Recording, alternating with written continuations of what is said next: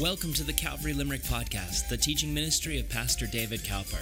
We're a church that seeks to live together before the face of God. We hope today's message blesses you. There was another witness, or even more than a witness, the king's brother, the prince's uncle. He watched on from a safe, high vantage point as his brother was killed. He saw whatever the power equivalent of dollar signs is in his eyes. In fact, the mob and the location of the prince, the fact the king knew where his son was in the first place, all of it was the uncle's plan. He devised the scheme in order to make himself king. But there was one problem: the prince didn't die as he had planned.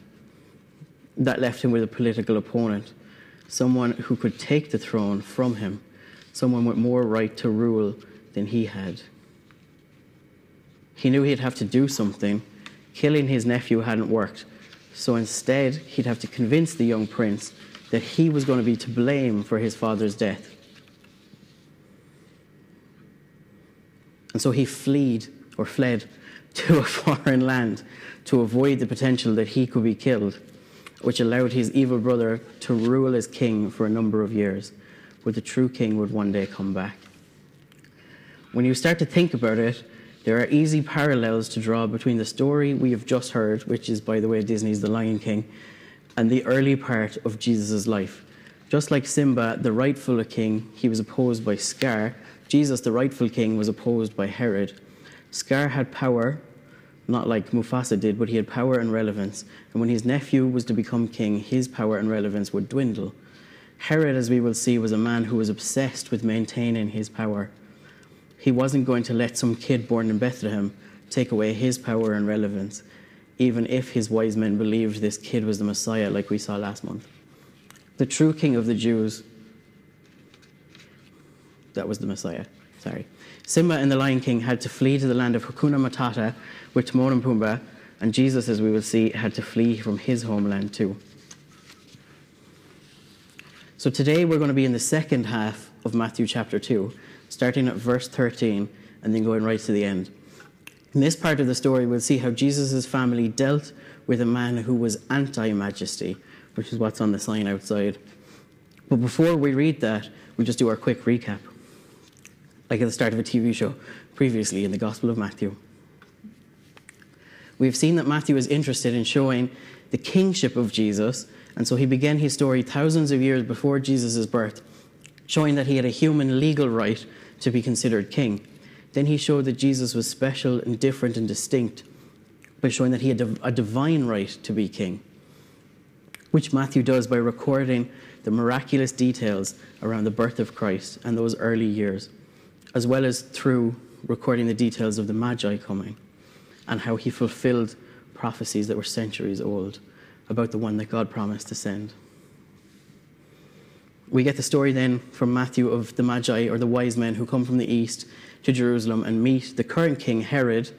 He's a bit like that guy who's looking after Gondor in the third Lord of the Rings that goes crazy and tries to burn himself and his son alive when he thinks he'll lose the kingdom.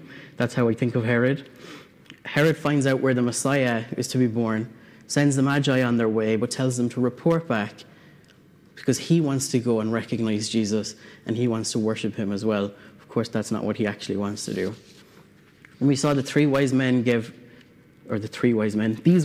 we don't know if there were three, gave three gifts to Jesus that recognized not just his majesty, but the work that God had sent him to do in a symbolic way. And so the last verse where we left off, we left Herod waiting for some news from the wise men, but they had gone home a different way because they'd been warned in a dream not to go back to Herod. So I'm just going to read Matthew chapter 2, verses 13 down to the end.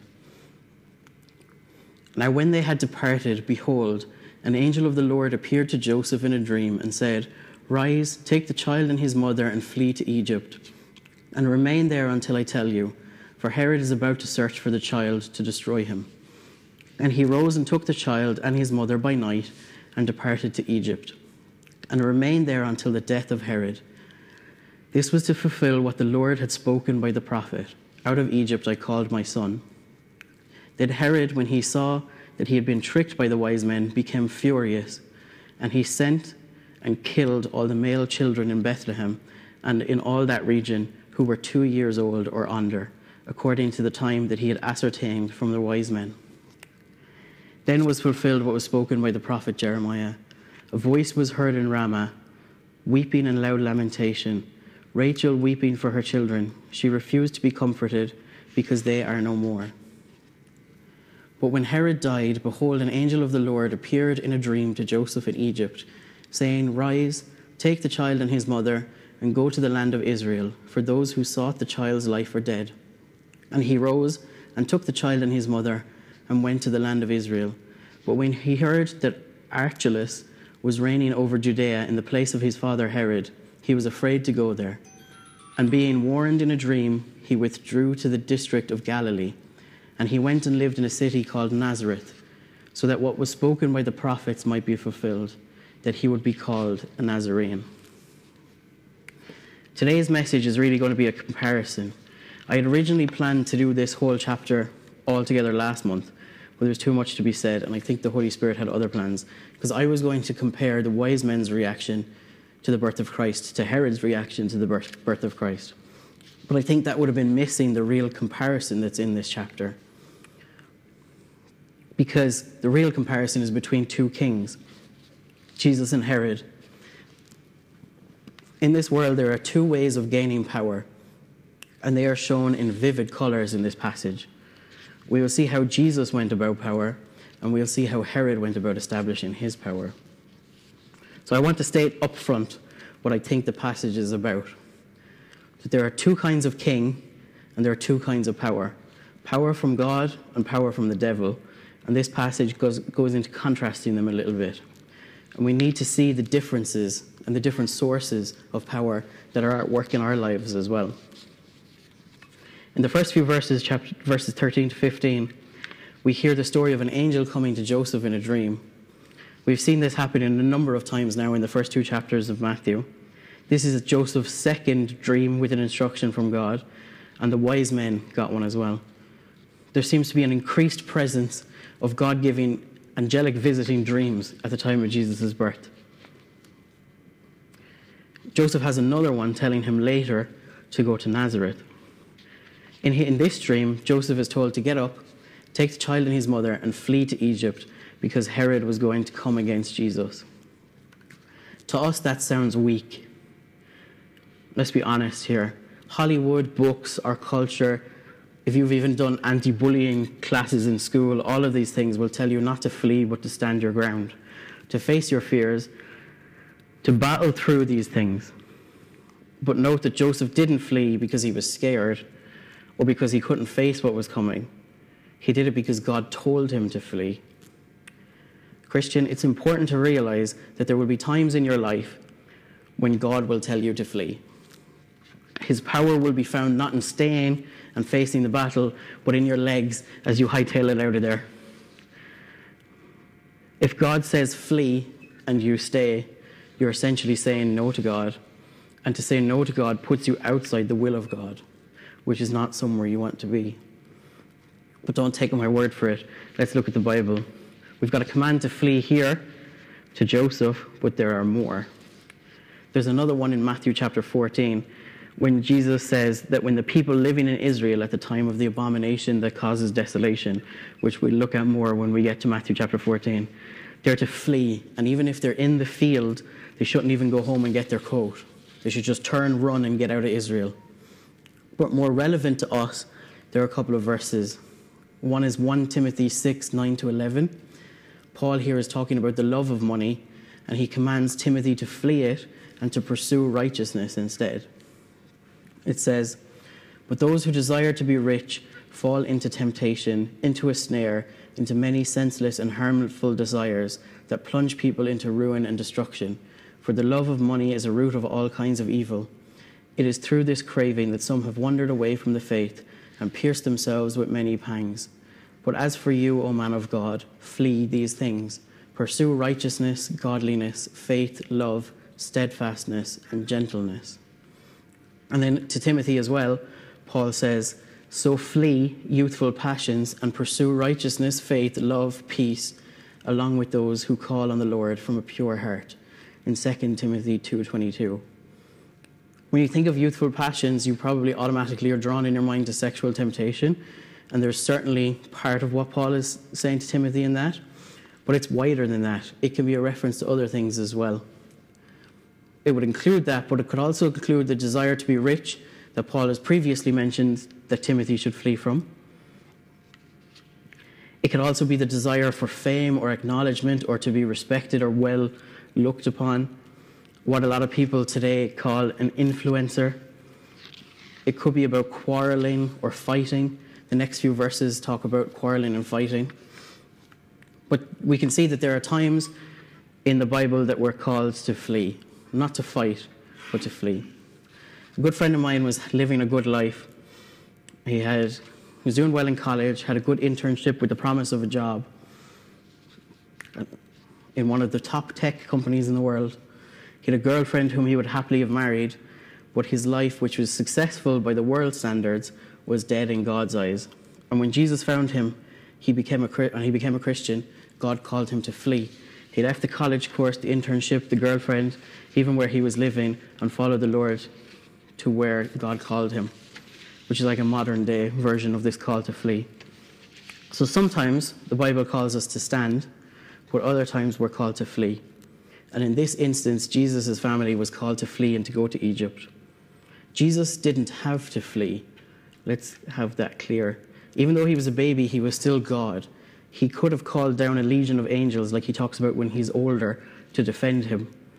But the way of power in God's kingdom doesn't look the same as what we would think it looks like, because of the world we live in. So Joseph has the dream to flee, and he wakes up and obeys. He takes his wife and the baby Jesus, and he does what God asks and heads on down to Egypt. The Egyptian border was about 90 miles away from Bethlehem, or like 150 kilometers. Once they were over the border, they would be safe from Herod, because Egypt was outside his jurisdiction. He couldn't get them there. At this time in history, Egypt had become a safe place for Jews to live.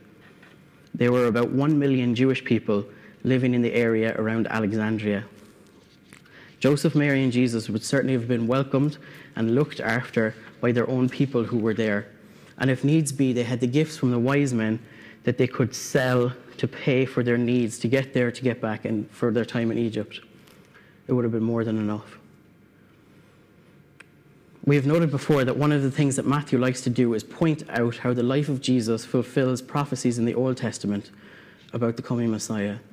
And in verse 15, we have another one. Matthew quotes Hosea chapter 2, verse 15. And that's where he says, out of Egypt I called my son. When he says Jesus fled to Egypt to fulfill the prophecy that God has called his son out of Egypt. Hosea, when he said this, is referring to the Exodus, not to the Messiah. However, the power and the inspiration of the Holy Spirit working through Hosea made him write words that would have a double meaning. One meaning looking back to the time of the Exodus from Egypt, and one looking forward to Jesus' own time in Egypt and being called back to the promised land by God. When Jesus and his family were safely in Egypt, word comes to Herod that the wise men are not coming back to him. I don't know if it was just that too much time had passed, so he came to the realization himself that they weren't coming back.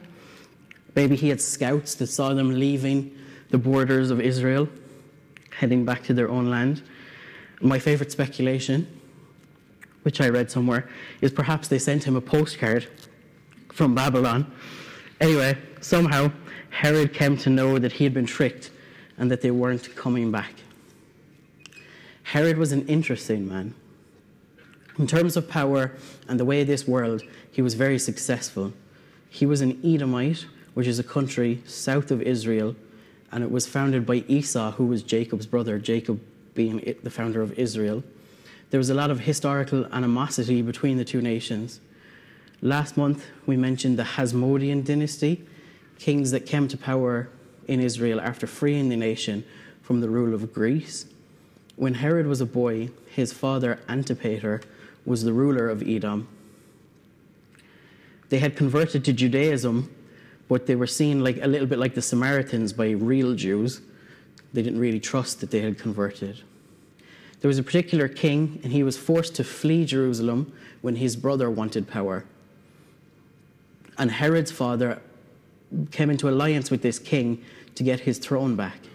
And when that happened, he appointed his 2 sons to be rulers, one in Judea and the other, Herod, in Galilee, to help that king to cement his rule. This will all happen in 47 BC. And then Mark Antony of Rome, he recognized the appointment of Herod into this position in 41 BC. Then another of this king's relatives, his nephew, attempted to take the throne. And that king, he sent Herod over to Rome to get support. But instead, the Roman Senate, under the guidance of Mark Antony, decided that Herod should be king of Judea instead. And so he led a Roman army back to Jerusalem, taking it and establishing his own power there, replacing the previous dynasty, the Hasmonean one. And he ruled from 37 BC until his death in 4 BC. History remembers this man as Herod the Great. This is because in the eyes of the world, he was extremely successful. He followed the world's pattern of gaining powers by alliances and military might with Rome, and then he held his power by worldly means. He married a Hasmonean princess, the granddaughter of the king he replaced, but he later had her and her 2 sons that he had by her executed because people were waiting for him to die so that his son, a half Hasmonean, would be king and a proper Jewish king again. He also banished his other sons. He had opponents rounded up, and he killed people, and he banned people from even protesting against him. But Rome loved him. Even though he was in with Mark Antony, when Mark Antony and Cleopatra fought against Octavian, Herod stayed in favor when Octavian, or Emperor Augustine, he won.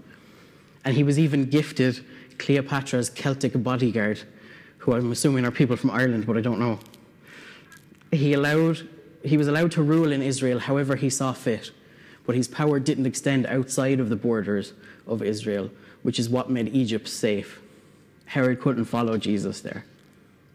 Herod is remembered in history for being a master builder, like in the Lego movie. He embellished the temple in Jerusalem, but he also added a Roman gold eagle to its entrance, which got trouble later. He built 5 massive forts, which were mostly to protect him in case the Jews rebelled against him. And he built a harbour on the coast of Israel using the latest underwater technology, but he also built pagan cities and temples to appease pagan citizens of Roman Israel and to keep the Romans happy too.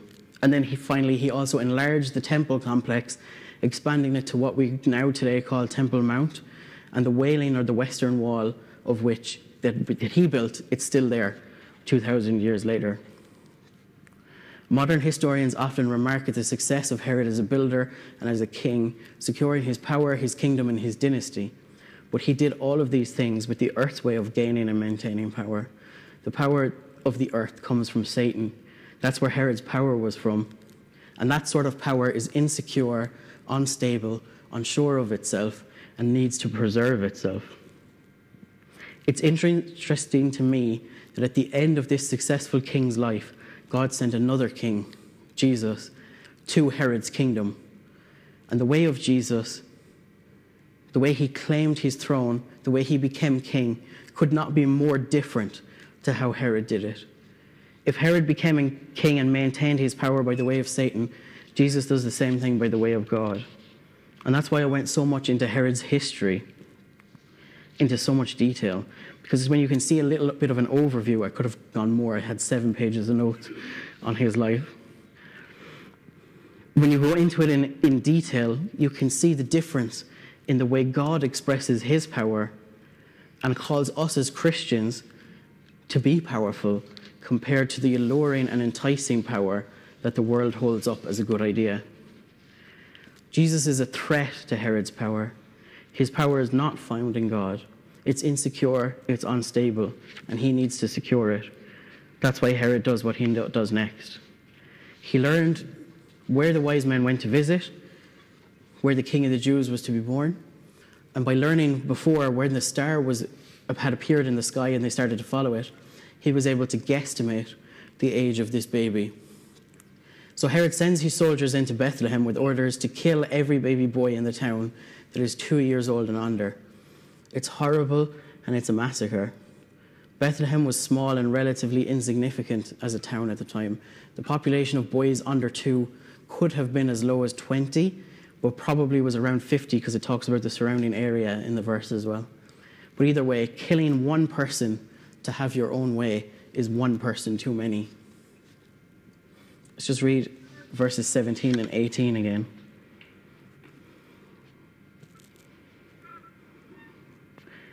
Then was fulfilled what was spoken by the prophet Jeremiah. A voice was heard in Ramah, weeping in loud lamentation, Rachel weeping for her children. She refused to be comforted because they are no more. Ramah is another name for Bethlehem. And the prophecy here is another one of those ones with a double meaning. Rachel's weeping has a long history in Israel. Rachel died in Bethlehem after giving birth to her second son, Benjamin. Later became one of the tribes. And then later in Jeremiah's time, when this prophecy was written, the people of Israel were being brought into captivity, and as they were led out of Jerusalem, they went out through Bethlehem, which was nearby. It's almost a suburb of Jerusalem today. And as they were being brought into captivity, their mothers were weeping, seeing them being led out. Jeremiah personified those mothers as Rachel. And that is what he's directly referencing when he says a voice was heard in Ramah, which is Bethlehem. Matthew then quotes Jeremiah, seeing the weeping of the mothers again, but as Herod kills their babies. There are interesting parallels between Benjamin and Jesus as well. He was born in Rachel's sorrow as she was dying, so she named him Benoni, which means son of my sorrow. And Jesus is called the man of sorrows in Isaiah. Benjamin's name was later changed, obviously, to Benjamin, which means son of my right hand. And Jesus is now at the right hand of the Father. Here we have Rachel weeping at the start of Benjamin's life, and Rachel weeping at the start of Jesus' life as well. So we come to the last little bit of the story we're going to look at today. Herod has died, so it's 4 BC. So the Lord comes to Joseph in a dream and tells him to go back to the land of Israel. And Joseph again obeys the Lord. I've said it before, but I hope you still feel challenged by the obedience of Joseph. Every time he has a dream, he just goes and does what the Lord says. He knows of God's love for him, and he obeys, knowing God has the best for his little family in mind. I just wonder, is that your situation? Are you able to confidently know that God has your best interests at heart? If you know that, it's a lot easier to obey and go when he says. So Joseph and Mary and Jesus come back to Israel, but they learn that Archelaus, Herod's son, was in power. This Archelaus followed the way of power of his father Herod, or really Satan. He promised to be a good and kind king, but within a few days of taking over, he too ordered a massacre. Joseph would have been right to be scared of him, but his reign did not last long. In 6 AD, he went to Rome to be crowned, but the Jews sent a delegation after him to complain about him, and Rome decided not to give him the crown, but to rule Judea and Samaria directly themselves with a governor, which is where you eventually get Pontius Pilate. And Jesus seems to reference this in one of his parables in Luke chapter 19, but we don't have time to go look at that.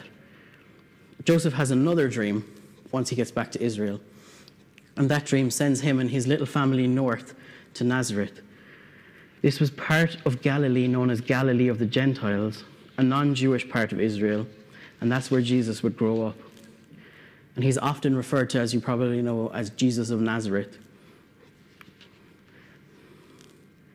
And I like that Joseph is the one that gets all the dreams. It reminds me of the Old Testament with Joseph, the dreamer.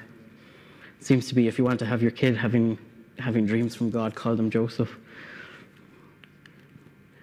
So we know Jesus is our king, but can you see the difference in how Jesus comes into power and uses that power in these small stories, and how different it is to how Herod and his family came into power and used their power?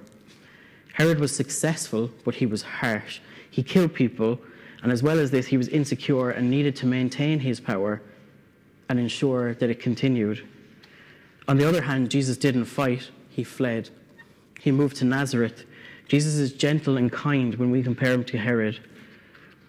Jesus' power is sure and certain. Not even the king of the land could stop Jesus, as much as he tried to. There's no insecurity when it comes to God's power. Sadly, even as Christians, we tend towards following the way of Herod and not the way of Jesus. We try to secure our positions. We worry about controlling things. We make bad decisions based on making sure that we will be okay. We rely a lot on our strengths and our abilities. Instead, the Bible tells us that it is when we are weak that God is strong through us. Listen to what Paul wrote that God said to him in 2 Corinthians chapter 12, verse 9. But he, that's God, said to me, my grace is sufficient for you, for my power is made perfect in weakness. And then Paul says, therefore I will boast all the more gladly of my weaknesses, so that the power of Christ may rest upon me. We think we need to do things in our own power so much. We often relate to God in a way that's based on our performance or the things that we have done for God. But that's not the way of God. That's the way of Herod, or really the way of the devil. Instead, God tells us that his grace is sufficient for us. You'll find I have one message from the whole Bible that can be summed up in two parts. Part one, Jesus is supreme, he is the hero, and his love is very wonderful. And part two is summed up in this verse, his grace is sufficient for you. When we talk about the grace of God, we often think of our salvation, for it is by grace you have been saved and not by works, Ephesians says. But here we see it's for more than that. God's grace is our power too. He is strong in our weakness by the grace he freely gives us. Our salvation is by grace, but so is our empowerment. When God tells us to do things like be obedient to him, when he commands something as he did with Joseph in the dreams in this story, he knows we need his grace to empower us to obey, and he freely gives it. One of the songs we're going to be singing next has the line, your grace is an ocean that never runs dry. And that's so true. There is endless grace for us, grace upon grace, grace to save us and grace to empower us. Just as an aside while we're talking about this verse, you've probably heard it said, God will never give you or God will never put you through more than you can handle. That's nowhere in the Bible. And you will have a very unhappy life if you go thinking that's true and that's biblical. Everything about life and Christianity and our salvation is stuff we cannot handle. We can't handle our sin, so Jesus came to die for us. We can't handle living a holy life, so Jesus empowers us to do it. We can't handle living for God, so the Holy Spirit dwells in us and helps us to. We can't handle breaking free from the bondage of sin ourselves, so God does that in us by the power of the Spirit and the resource of his grace. There's a lot in life we can't handle. However, when Paul couldn't handle the thorn in his side, which is the context of 2 Corinthians 12:9, God said to him, my grace is sufficient for you, for my power is made perfect in weakness. This seems so contrary to everything we've been brought up to think. It's actually when we humbly realize that we're weak and we seek God's grace and power that we're able to get through our difficult times, defeat sin in our lives, and succeed in our Christian walks. We feel the need to be strong, to demonstrate our strength by like a show of force, like Herod did in Bethlehem or his son did in Jerusalem, but that's actually weakness. It's by following the way of Jesus that we're strong. In our weakness, God can work, God can move, and God receives the glory. So we've just one more verse to look at before we close. That's the very last one, verse 23. It says, and he went and lived in a city called Nazareth, so that what was spoken by the prophets might be fulfilled, that he would be called a Nazarene.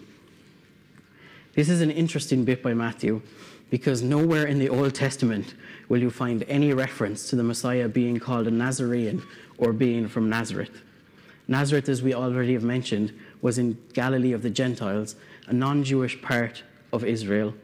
True Jews looked down on it, and even later in Jesus' life, someone hears about him and they say, oh, he's Jesus of Nazareth, and the guy says, can anything good come out of Nazareth?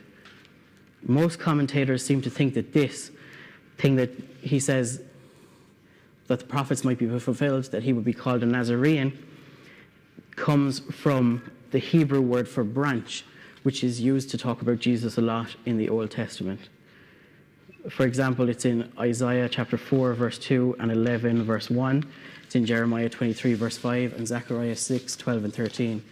And that Hebrew word is, I'm going to make it butchers of trying to pronounce it, Netzer, which is similar to the Hebrew word for Nazareth, which is Netzareth. So Matthew may have been recognizing that many of the prophets noted that Jesus would be the Netzer, or the branch, and then it turned out that he came from Nazareth, which sounded very similar. But that's just a guess. I don't know what the Holy Spirit was saying to Matthew exactly when he wrote that. So we're going to stop there for today. When we meet again in September, baby Jesus will be all grown up. But I want you to notice something as we close. I'm actually going to quote a writer called Green. He was commenting on this section of the Bible. He said, "The whole unsavory story of Herod's activity in all of this is an awesome reminder of how deeply opposition can be rooted in the hearts of people who are not prepared to allow Jesus' gentle rule to control them." Guys, let's not be those people. Even as Christians, we can be opposed to the gentle rule of Jesus, but his rule is gentle and his love is sure. He only wants what is best for us, even in times we cannot see how what he is doing is the best. There's a promise in the Bible that's given to us, and it's a very stereotypical Bible verse, but one that's so true. In Romans 8:28, it says, "All things work together for good of those who love him and are called according to his purposes." That's everything. There's nothing outside of God's power, not even Herod, not even us. When we're acting in our own power, we're in opposition against God. God can work it all out for good. Jesus came and lived as this little baby, but he grew up too. And when he did, he completed the mission that God sent him to earth for. He lived the perfect life, fulfilling the law of God in our place, and he died on the cross, taking our punishment onto himself. That's the essence of the gospel. The good news is that we can live by grace through faith, not in our own power, but embracing our weakness, being humble, and seeing him being strong through us. One more quote from Michael Green, and then I'm going to pray. "Opposition is inevitable, but it will never, in the providence of God, be allowed to quench God's mission." Let's pray. God, we just thank you that you are powerful. We thank you that you have done so much for us. We thank you for the cross that seems so counterintuitive to call that powerful, Lord, but that is how you work. God, we pray that as we come to know you more, that as we get to know you more, as we know who you are and what you have called us to be as Christians, Lord, we would follow you more because of your grace that you have given to us. Lord, I pray that each of us would experience that sufficient grace this week, but we can only experience it if we humble ourselves, if we're not trying to do things in our own power, if we're not trying to stand on our own 2 feet, but if we're trusting in you and leaning on you, because it's in our weakness that you are strong, Lord. So God, I pray that you would be strong in us this week. Lord, I thank you that nothing can stop the plans that you have, that you've been building your church since this time and Herod couldn't stand against it, and you continue to build your church today. And you continue to work in us, Lord, bringing the work that you have started to completion. I thank you, God, for who you are and for what you've done, and pray that we would all just know that and experience that this week. In your name we pray. Amen.